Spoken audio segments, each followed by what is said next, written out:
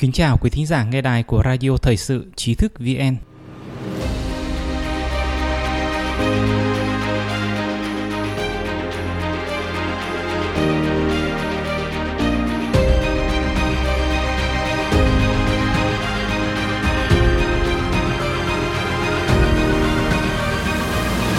Hôm nay chúng ta cùng đến với bài viết khép lại vụ án mạng ở Bình Dương, người tập Pháp Luân Công nghĩ gì?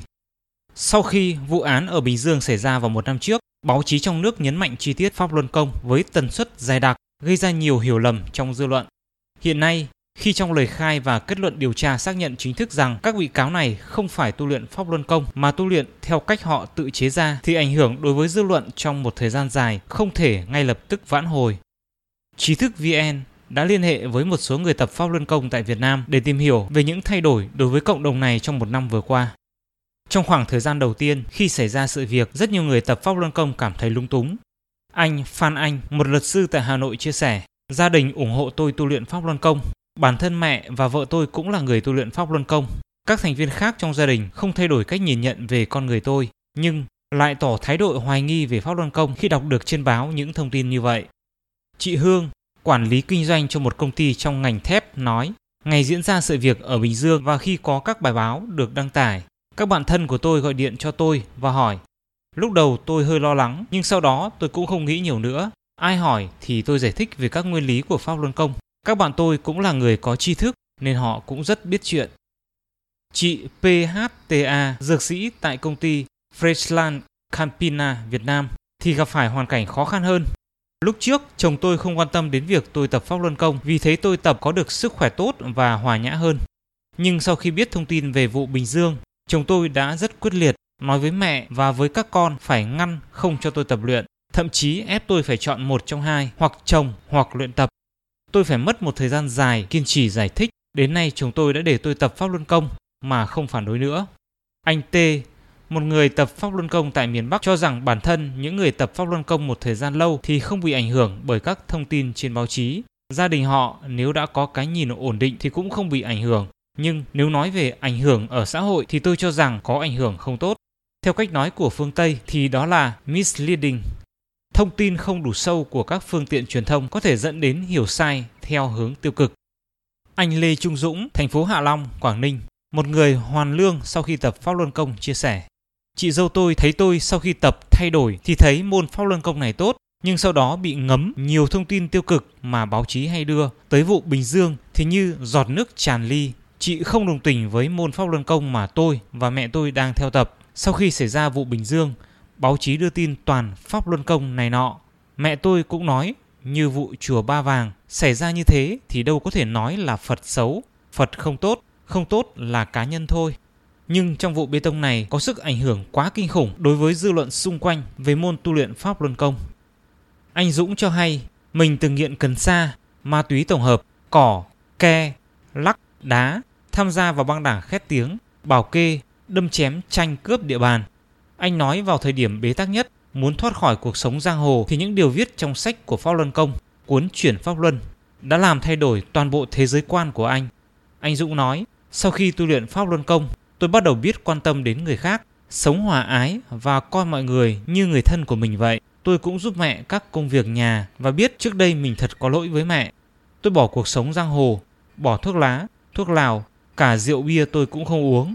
Từ bỏ ma túy thì khó khăn hơn, nhưng Pháp Luân Công đã giúp tôi có đủ ý chí khống chế bản thân mình. Các anh em giang hồ của tôi khi biết tôi tu luyện Pháp Luân Công, hành xử theo chân, thiện, nhẫn, không ai còn rủ tôi tham gia giải quyết các mâu thuẫn của giới này nữa. Tôi đã hoàn toàn từ bỏ cuộc sống của kẻ du đãng, lưu manh.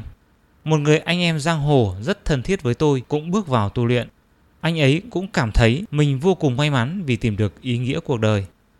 Tất cả những người tập Pháp Luân Công mà Trí thức VN liên lạc đều cho biết vụ án tại Bình Dương không có ảnh hưởng gì tới tín ngưỡng của họ. Bản thân họ vẫn kiên trì luyện tập môn này. Chị Miên Nhã, trợ lý chương trình, Trung tâm Giao lưu Văn hóa Nhật Bản tại Việt Nam, nói, sau khi học Pháp Luân Công, sức khỏe tôi đã có nhiều cải biến, không còn bị đau nửa đầu và đau lưng. Quan trọng nhất là sau khi học Pháp Luân Công, thế giới quan của tôi đã thay đổi hoàn toàn. Từ một người luôn luôn đau buồn vì những mất mát đã xảy ra trong quá khứ, tôi đã trở nên lạc quan hơn. Gia đình và đồng nghiệp biết tôi học Pháp Luân Công và đều rất vui cho tôi vì tôi đã tìm được một con đường, một lối sống khiến tôi vui vẻ hơn, không cau có và khó chịu như trước. Pháp Luân Công là môn học không ghi danh, không thu phí, không có tổ chức, ai muốn học thì học, ai không muốn học thì không học nữa. Mỗi người đều tự đối chiếu với những chuẩn tắc đạo đức mà môn học chỉ dạy để hành xử.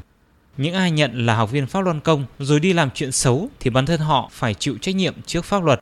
Vụ án Bình Dương không ảnh hưởng tới suy nghĩ của tôi hay đức tin của tôi.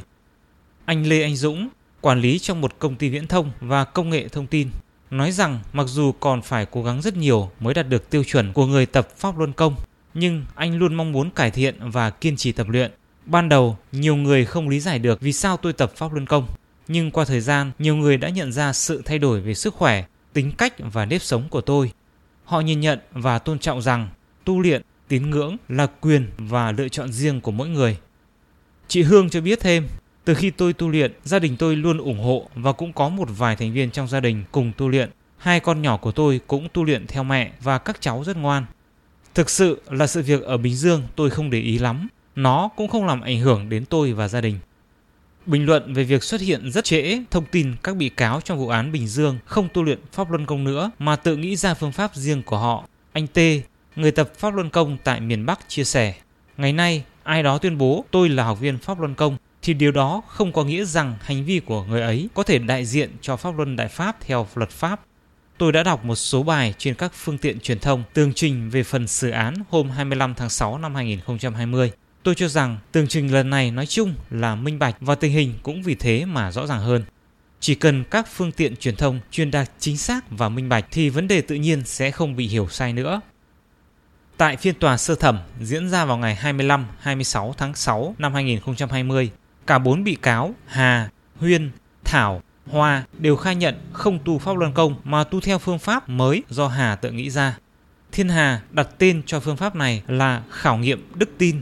Điều này cho thấy việc nhóm Pháp Luân Công liên tục phủ nhận liên hệ với nhóm của Hà dựa trên hành vi uống rượu, hút thuốc, sát sinh là hoàn toàn có cơ sở.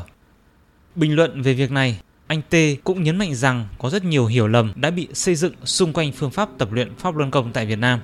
Chẳng hạn các thông tin liên quan đến việc người tập Pháp Luân Công không trị bệnh, không thờ cúng, không kết hôn và bỏ việc làm. Đây đều là các thông tin sai lệch. Anh T giải thích cặn kẽ hơn.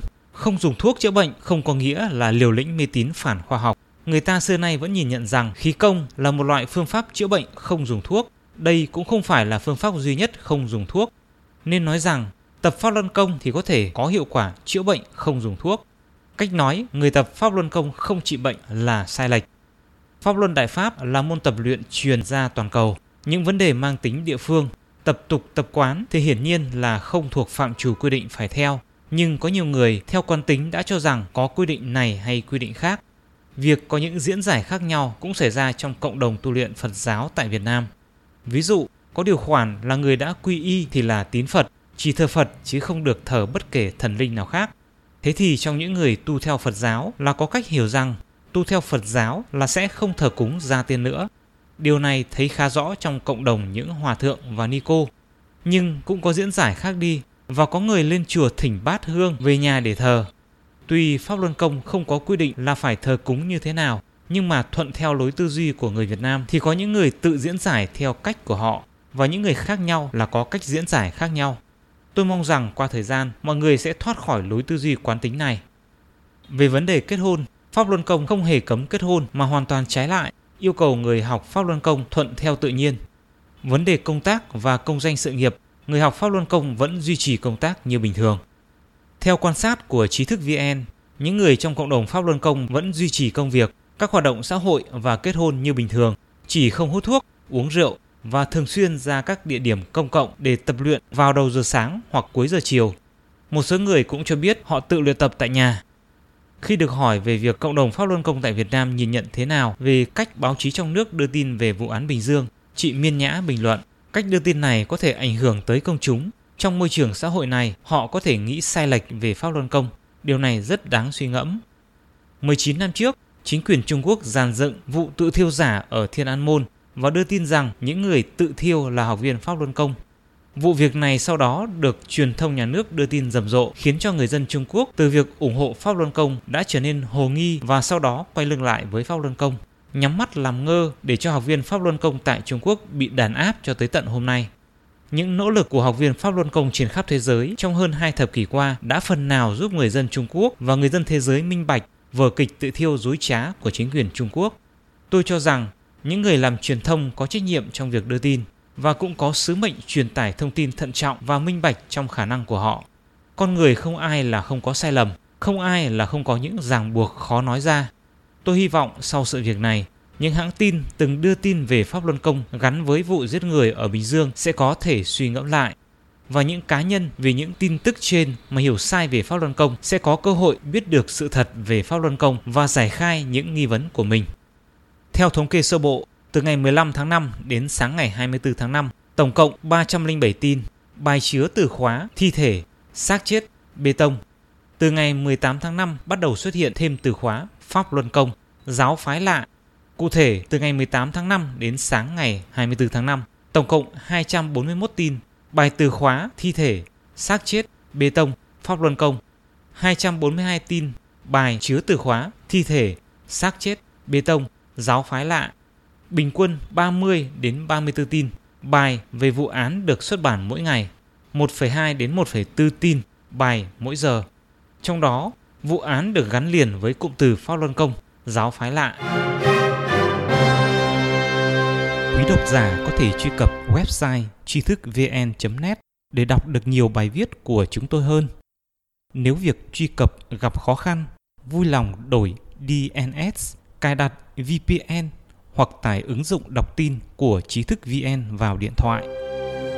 Một lần nữa, xin cảm ơn sự đồng hành của quý độc giả. Xin chào tạm biệt và hẹn gặp lại trong chương trình kỳ sau.